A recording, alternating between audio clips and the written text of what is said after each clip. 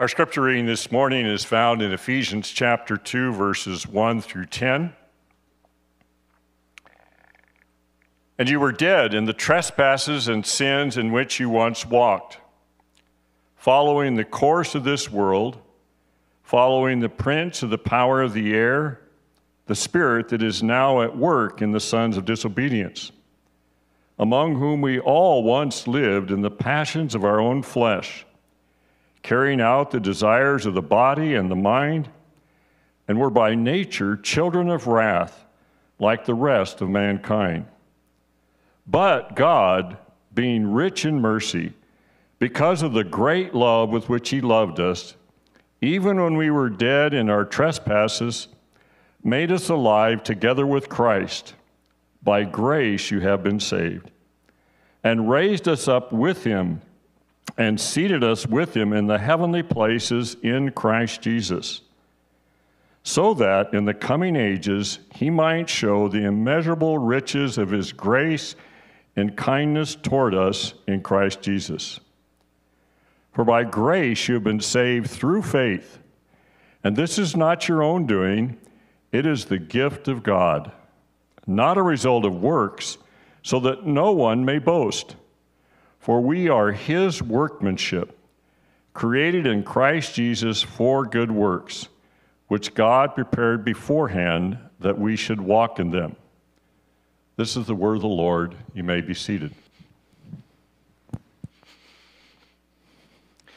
Thank you, Dwayne.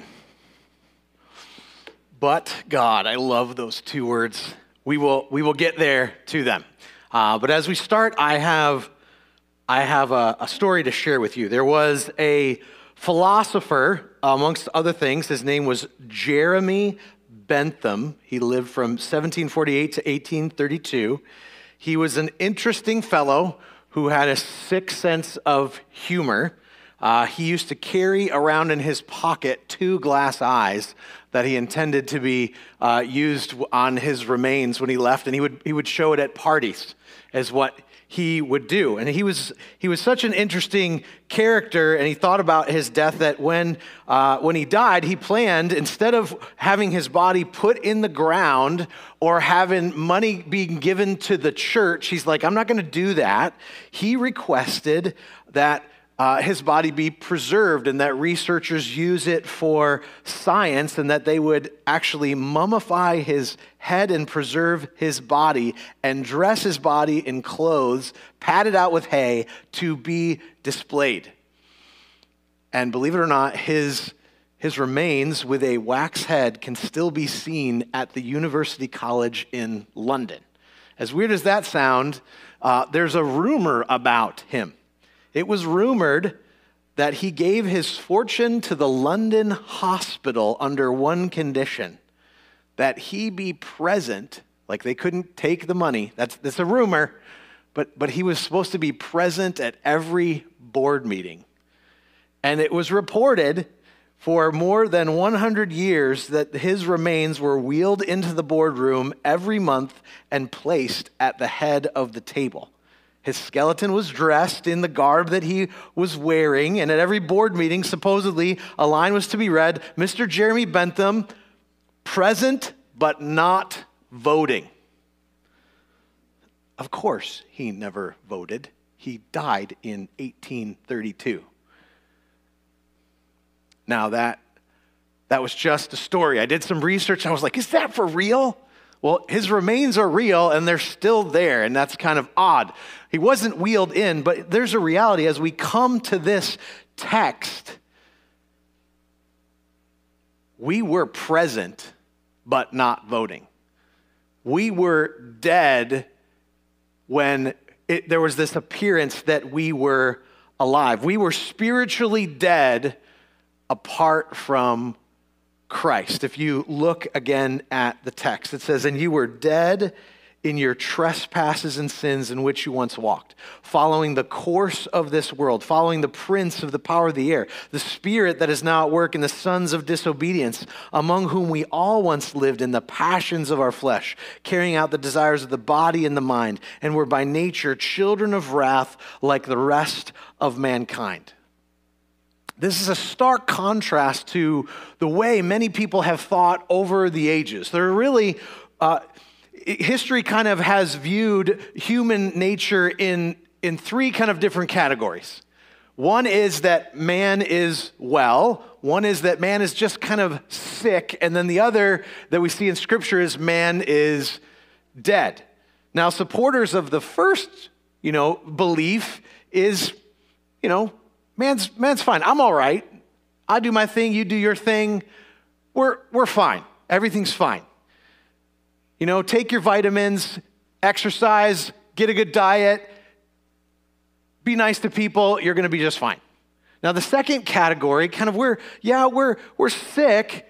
They kind of view that, maybe we're even mortally sick. Maybe there's some significant problems, but everything is just going to turn out just fine. Everything's going to turn out. It's bad, but it's going to turn out fine. Well, the Bible doesn't say that. You might have experienced that as you've, taken classes, gone to college, interact with people, neighbors. They might pick one of those two things. Everything's going to be just fine. Everything's going to work out. Or they're like, there's really not a problem at all. If you just do the right stuff, things are getting better. Don't you see that things are getting better? You experience that. But the Bible tells us and explicitly shares with us here something different. The Bible teaches us that everyone without Christ is dead. To quote Miracle Max from The Princess Bride, right? Great theologians. He says, mostly dead. He's not dead. The star of the movie, he's not dead. He's only mostly dead. We all laughed at that. You all laugh at that image. But yet, functionally, we can believe that. No, they're not dead. I mean, everything's really good. No. You are either dead or alive. Death is not a figure of speech. If you go to any cemetery, go to a military cemetery, get a trumpet out, you play reveille for 3 days straight, no one is going to be jumping out of the graves and marching, right? They're dead. We need a miracle. Now, we can think that things are fine. We look around, we see people that are strong, they're breathing, there's air in our lungs, and we can grow in strength, and we can be active. But the reality is, apart from Christ, we are dead. Our souls have no life. John Stott said this. He said, "We should not hesitate to reaffirm that a life without God, however physically fit and mentally alert the person may be, is a living death, and that those who live it are dead even while they are living." It's a sobering reality. Those without Christ are living in Death Valley, functionally speaking. And Paul unpacks this. Paul unpacks this looking to the past. So we're both learning what it looks like, where the spiritual man is apart from Christ. But also Paul is pointing out, he's looking back. He's wanting to point the Ephesians and us backwards. This is who you were. This is where you were at. And have us really be sobered by the condition that we were in. Because we're getting to God. We're getting there. Like there's this anticipation that's coming. We're going to get there.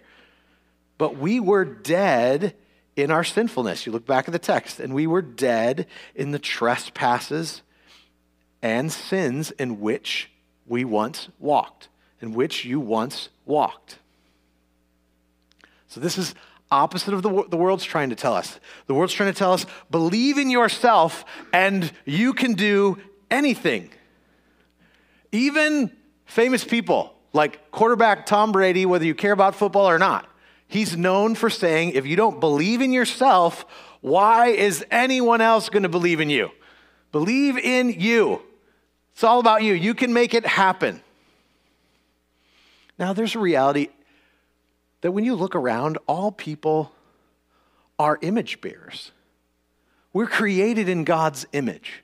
So even the spiritually dead person can do some amazing things. You can see athletic accomplishments. You can see buildings that are built. You can see wonderful works of art. You can see businesses built. You can see good things happening because we reflect God's character. We are image bearers. But the spiritually dead person is not connected to the vine. He may look like he's alive, but he's dead. Romans 3:10-11 says, none is righteous. No, not one. No one understands. No one seeks for God. This is a hard truth for some in our day. They want to look, everything's good. Do what you want to do. Be who you want to be. Everything's fine. Everything is good. But the reality is this truth points us to a doctrine that we see. A doctrine is just something that you see. The Bible teaches a truth and supports, a truth from Scripture. And we see that every part of human life is corrupted by sin. That's what this is telling us. We are dead in our trespasses and sins, like every part of our life. That doesn't mean that everyone looks the same way. I mean, that we aren't as depraved as we could be. We could see just evil running rampant in every single person. That doesn't mean that everyone is the same. But when it says you're dead in your sins, it means that our minds, our emotions, our heart, our will, everything is totally affected by the fall, by the rebellion against God that started in the Garden of Eden with Adam and Eve. Everything is affected. And so we were dead in our trespasses and sins, but then we took action. We were disobedient in following evil forces. If you look back at the text, verses 2 and 3, in which you once walked, so following the course of this world, following the prince of the power of the air, the spirit that is now at work in the sons of disobedience, among whom you all once lived in the passions of our flesh, carrying out the desires of the body and the mind. There's three kind of forces here that we followed, that we walked after, that we gave ourselves to. One is following the world. It says, following the course of this world. We were controlled by human influences. Marketing agencies know, whether they agree to it or not, whether they realize it or not, they understand the heart of man. They understand people's inclinations. There's a reason things are marketed. There's a reason there's clickbait when you're out there on the internet to grab you. There's a reason that food ads are placed in just the right spot, right? Because they understand. There's the world. We assume the attitudes and habits of the lifestyle of the culture. This totally describes my experience prior to knowing Jesus. Captivated by the value system in the present evil age. And ultimately becoming slave to those things. Those become the idols in our life when we are apart from Christ. So following the course of this world. And then also, giving into following Satan. Look at verse 2 again. The prince, so following the course of this world, following the prince of the power of the air. The prince of the power of the air is Satan. And the Old Testament refers to him, the New Testament refers to him. Satan is the ruler of demons. He's the ruler of this world, some different things that are referenced to him. Paul refers to him as the God of this age in 2 Corinthians. So that's who it's talking about. And oftentimes in our culture and in the present evil age, Satan's joked about. Like he's some just figure, he just kind of, maybe you've seen the images of like the devil figure on one shoulder and the angel figure on the other shoulder. Like, Oh, one's doing this and that, and you make people laugh, like silly things. And then really, over time, they just kind of try to make the devil figure look, oh yeah, he's kind of the cool one. That's what, they make light of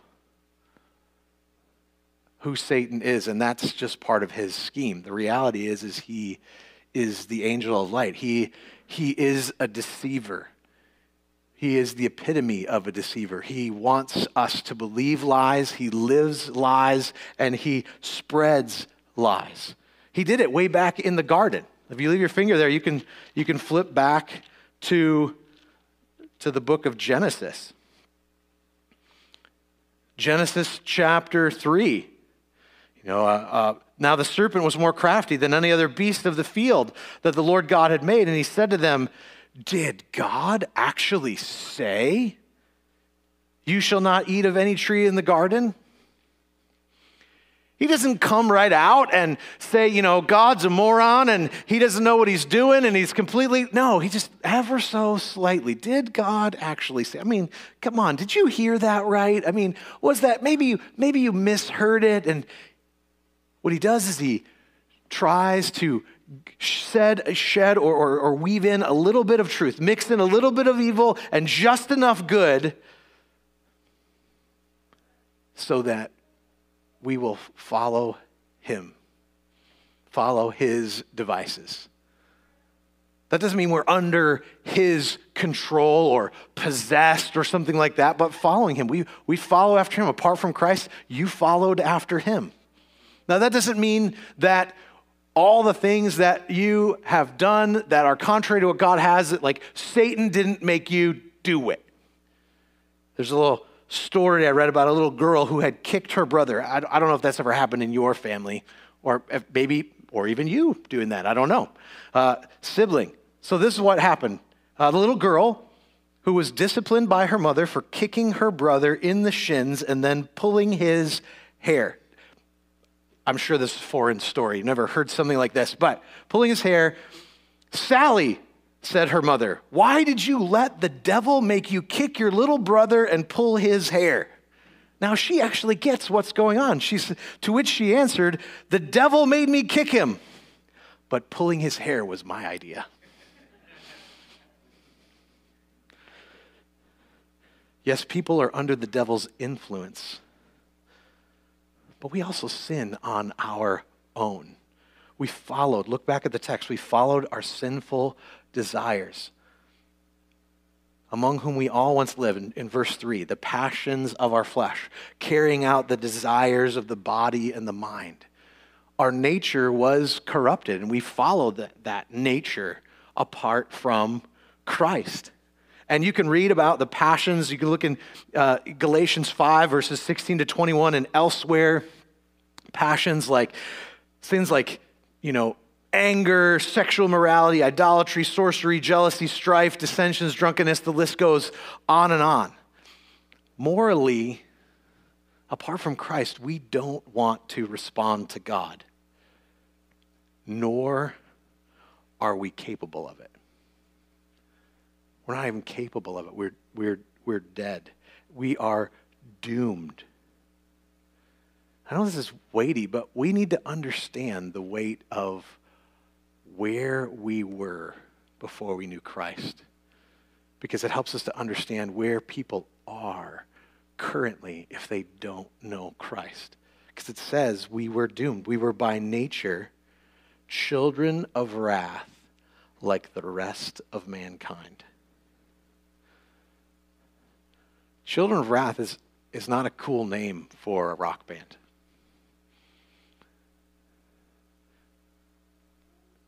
If one is the children of wrath, we're under the judgment of God. Many falsely believe that God is like Mr. Rogers all the time.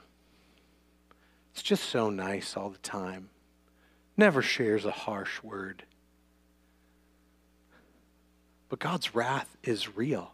Hebrews 10 says, the Lord will judge his people. It is a fearful thing to fall into the hands of the living God. Friends, humanity is divided into two groups. There are those who are resurrected and there are those who are dead. You are either in Christ or you are dead in your sins. No self-help book, no actions can save you. No one is crawling out of a casket.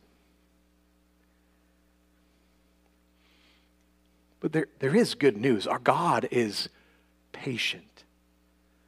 And as long as you have breath in your lungs, if you are here, you're watching online, or if you're talking with someone who doesn't know Christ, as long as there's breath in our lungs, there's an opportunity for us to respond. There's an opportunity for us to bow our knees and be aware of this deadness where we're at and to cry out to God, to confess our sins and to come to Him. So the door of mercy is open, but we must not say that everything's fine. It's not fine. If you don't know Christ, you're dead. Dead people can't do anything. No, we can't do more than Mr. Bentham sitting at the table of the board meeting. We're as effective as he is at a board meeting, apart from Christ. We need a miracle. But look at your Bibles. I love these two words because in the midst of the weightiness, and you feel it, right? As we're going through the weightiness of where we were before Christ, you're just like, man, I didn't come here this morning. No, we need to understand and feel the weight of it. Because when you feel the weight of it and you come to these words, but God, in the midst of darkness and discouragement, where there's going to be no hope, Paul just kind of stops everything and says, but God. Even though things looked so horrible, even though you were dead in your trespasses and sins, you couldn't make yourself alive, but God, being rich in mercy because of the great love with which He loved us, even when we were dead in our trespasses, made us alive together with Christ. By grace you have been saved. We are spiritually made alive in Christ. That's why even as we were singing the songs, there's a stop, like, hold on. It came in the morning, Jesus calls us out of the grave, because that's just the amazing thing. We were dead and now we have been made alive. And we've been made alive because of who God is. Not because of something in us, because of God's character, because of the work that He displays in us. Because even our being made alive, there's just this reality, well, if He didn't do it, it wouldn't happen. But look what He does. But God, being rich in mercy. It's important to see these three things. There's mercy, there's love, there's grace. Mercy is when punishment is supposed to be extended. Justly supposed to be extended. Mercy is often used in the context of when someone's committed a crime. They are guilty. They're guilty and they should experience the consequences of their guilt. Should experience the punishment for their crime. But then compassion is shown. Compassion is shown. There's mercy that is shown. His mercy. He's being rich in mercy because of the great love.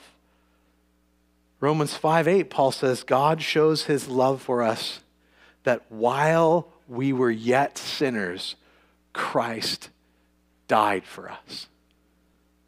So that the significance of that love, we like to talk about God's love, but the significance of that love is we were like cursing Him. We were pointing the finger at Him. We were rebelling against Him. And He loved us enough to send His Son.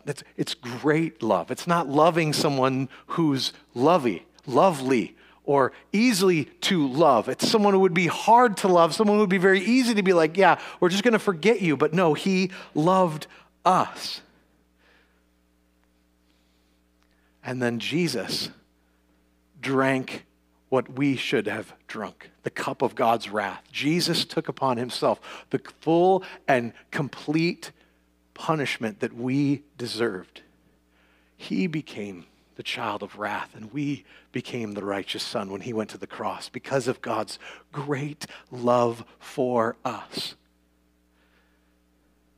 Even when we were dead in our trespasses, made us alive together with Christ. By grace, you have been saved. Grace, undeserved favor. The extending of grace, by definition, is that it's undeserved. We didn't deserve it. There's nothing good that we did to deserve it. Even when we were dead. So this is an amazing truth, not only for us to rejoice in and experience the goodness of God in, but it informs how we interact with others. It's so foundational as we interact with others. Because we are confronted by the sinfulness of others. If you're a parent, you've heard the words, I hate you. I see heads nodding. If you have taken breath in this life, you've experienced someone who you love hurt you. What informs us in those moments? Because many times we receive those things and we didn't deserve them. We didn't provoke them. We're doing our best to help somebody and they bite you. Right? Maybe you experienced that with an animal, like a dog. I'm feeding you here and you bit me. And then you're like, why does this feel a lot like some of the relationships that I've had? What informs us in those moments? God's character. He displayed love. He displayed mercy. That's where we need to go. That's where I need to go in the midst of difficulties. When we're walking in a difficult situation, we need to remember God's mercy, God's love, God's grace has been poured out upon us that we did not deserve. That's where the strength comes to walk with others because of what has been done for us. So we are spiritually alive because God displayed his character, but he displayed a work in us. It says, even when we were dead in our trespasses, he made us alive together with Christ. By grace you have been saved, and raised us up with him, and seated us with him in the heavenly places in Christ Jesus, so that in the coming ages he might show the immeasurable riches of his grace in kindness towards us in Christ Jesus. So this making alive is a synonym for obviously being raised from the dead. We're being raised from the dead, being made alive, but God has made us alive in Christ. So you remember the story of Lazarus? You know, Jesus shows up and Lazarus has died and his sisters are like, hey, you know, if you'd only been here, Jesus, you got here too late. And he says, Lazarus, come forth. And God did that in your life. He said, Jay, come forth. He said, Alex, come forth. Robbie, come forth. Adina, come forth. He said, come forth. He called you out of darkness.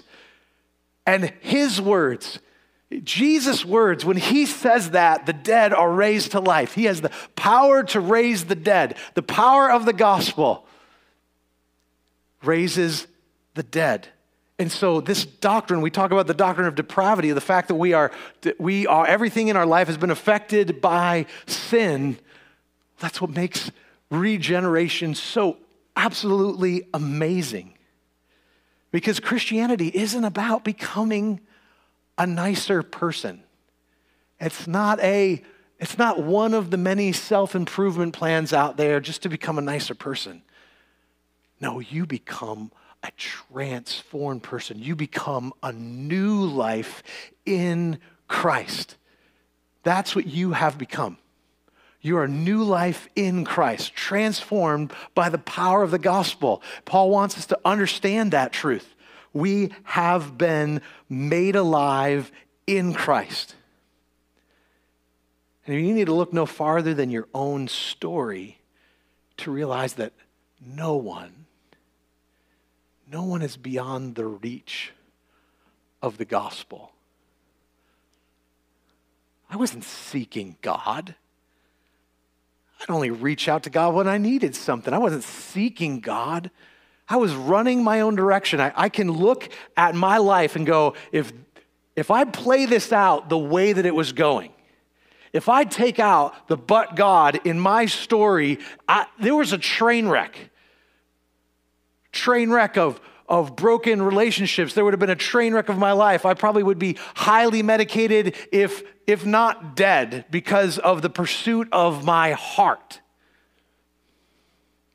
But God made us alive, and he made you alive. So as you think about the loved ones that you are praying for, open up this passage and you can see what God could do. Think about your own story and what God did in your life. And you pray that they have that but God moment. We were praying for that in the prayer meeting this morning. We were just praying for specific names for people that we knew that God would open their eyes and make them alive, because we have tried. We've shared Christ with some of these people. You've done that. You're in that experience, right? You've shared Christ with them. Maybe their loved ones, maybe their children, maybe their parents, maybe their friends, maybe they're people you've known for 20 years, or maybe it's someone that you met yesterday outside when the day was nice on a walk. But God, he's the one that makes us alive. So no one's beyond his reach. And he has raised us up with him. Look back at verse 6. And raised us up with him. And seated us with him in the heavenly places. He raised us up with him. This raising up, becoming united with Christ. In the original language, I can't pronounce the Greek word, but it has, part of the phrase that we use when we synchronize something. The beginning of the word is there's being raised with Christ, being united with him is more than just like, hey, I got on the bus at the right time. It's not just, raised with Christ, I made it just in time, I jumped on before the doors closed. No, it has more of the sense of syncing our lives. You know when you have to sync your phone up? I mean, some of us think that we still have to plug our phones into our computers to sync the information. Till our children go, you don't have to do that anymore. Why are you doing that? There's this thing called the cloud. No, the clouds are up in the sky. What do you mean? Yeah, all of your data goes sync. Well, why is that important? So you don't lose it. Because it's synced with the cloud or synced with your device. And that's what this is talking about, being synced with Christ, being raised with Christ. That's why we talk about abiding in Christ from John 15 and spending time in God's word. Because it's more than just we're not just learning some good things to do. No, we are syncing up with Christ. We are being reminded that we've been raised with Christ. But that's who we are. What defines you is who you are in Christ. So spending time with him isn't just charging the batteries. No, it's kind of hitting the reset, making sure that things are in line with who you are in Christ. It's your identity.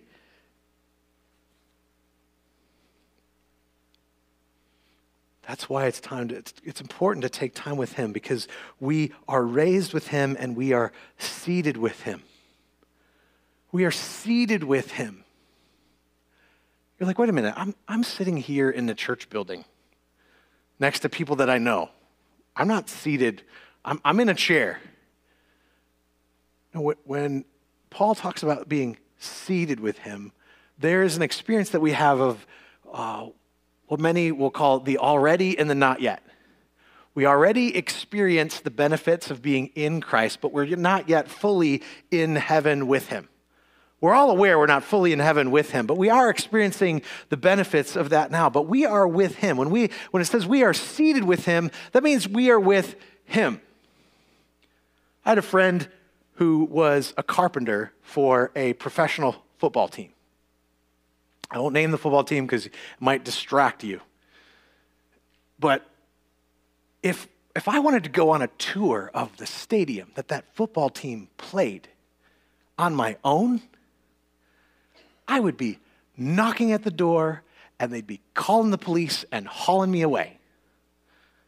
But if I went with him, a guy who just fixed things, he was a carpenter. He'd fix the walls or floors or in charge of replacing the carpet. But if I had gone with him, he wears a badge. And if he were to walk around that building and someone would be like, hey, what are you doing in here? I could have said, oh, I'm with him. I'm with him. And they'd be like, okay, sir, go right on through. Now, unfortunately, in the time that I knew him, I never took him up on the offer. And you're like, oh, come on, why did you do that? But if I had gone with him, that would have been my experience. We could have gone to all different kinds of places. We would have been unhindered. Nobody would have stopped us from going anywhere. Why? Because I'm with him. So when you read seated with Christ, you are with him. When you face temptations that come and afflict you, and you feel the enemy coming at you and tempting you, I don't need to fight you because I'm with him. I'm with him. You no longer have power and authority over me because I'm with him. Oh, let me remind you. I've been raised with him. I'm seated with him. The enemy's like, no, you're not. Look where you're at. Look where you're seated. Look at the mess that you find yourself in. Well, I know what I see with my eyes is not always reality. But when I read this here, this is reality. I've been made alive together with Christ. By grace, I've been saved. Yeah. Am I guilty? Yep, I'm guilty. Because it's only by his grace that I find myself in his family. I've been raised with him and seated with him in the heavenly places in Christ Jesus. So we have the ability to overcome temptations because we're with him. Because the enemy no longer has sway over us. He no longer has control over us like he did before. As we talked about, he did have that control over us before. We submitted to him before, but we don't anymore. And God will forever make his grace visible to us in Christ. Look, it says, so that in the coming ages, he might show the immeasurable riches of his grace in kindness towards us in Christ Jesus. We are, in a sense, trophies of his grace. We are on display for others to see. He's made the promise that in the coming ages, he's going to show the immeasurable riches of his grace in kindness towards us in Christ Jesus.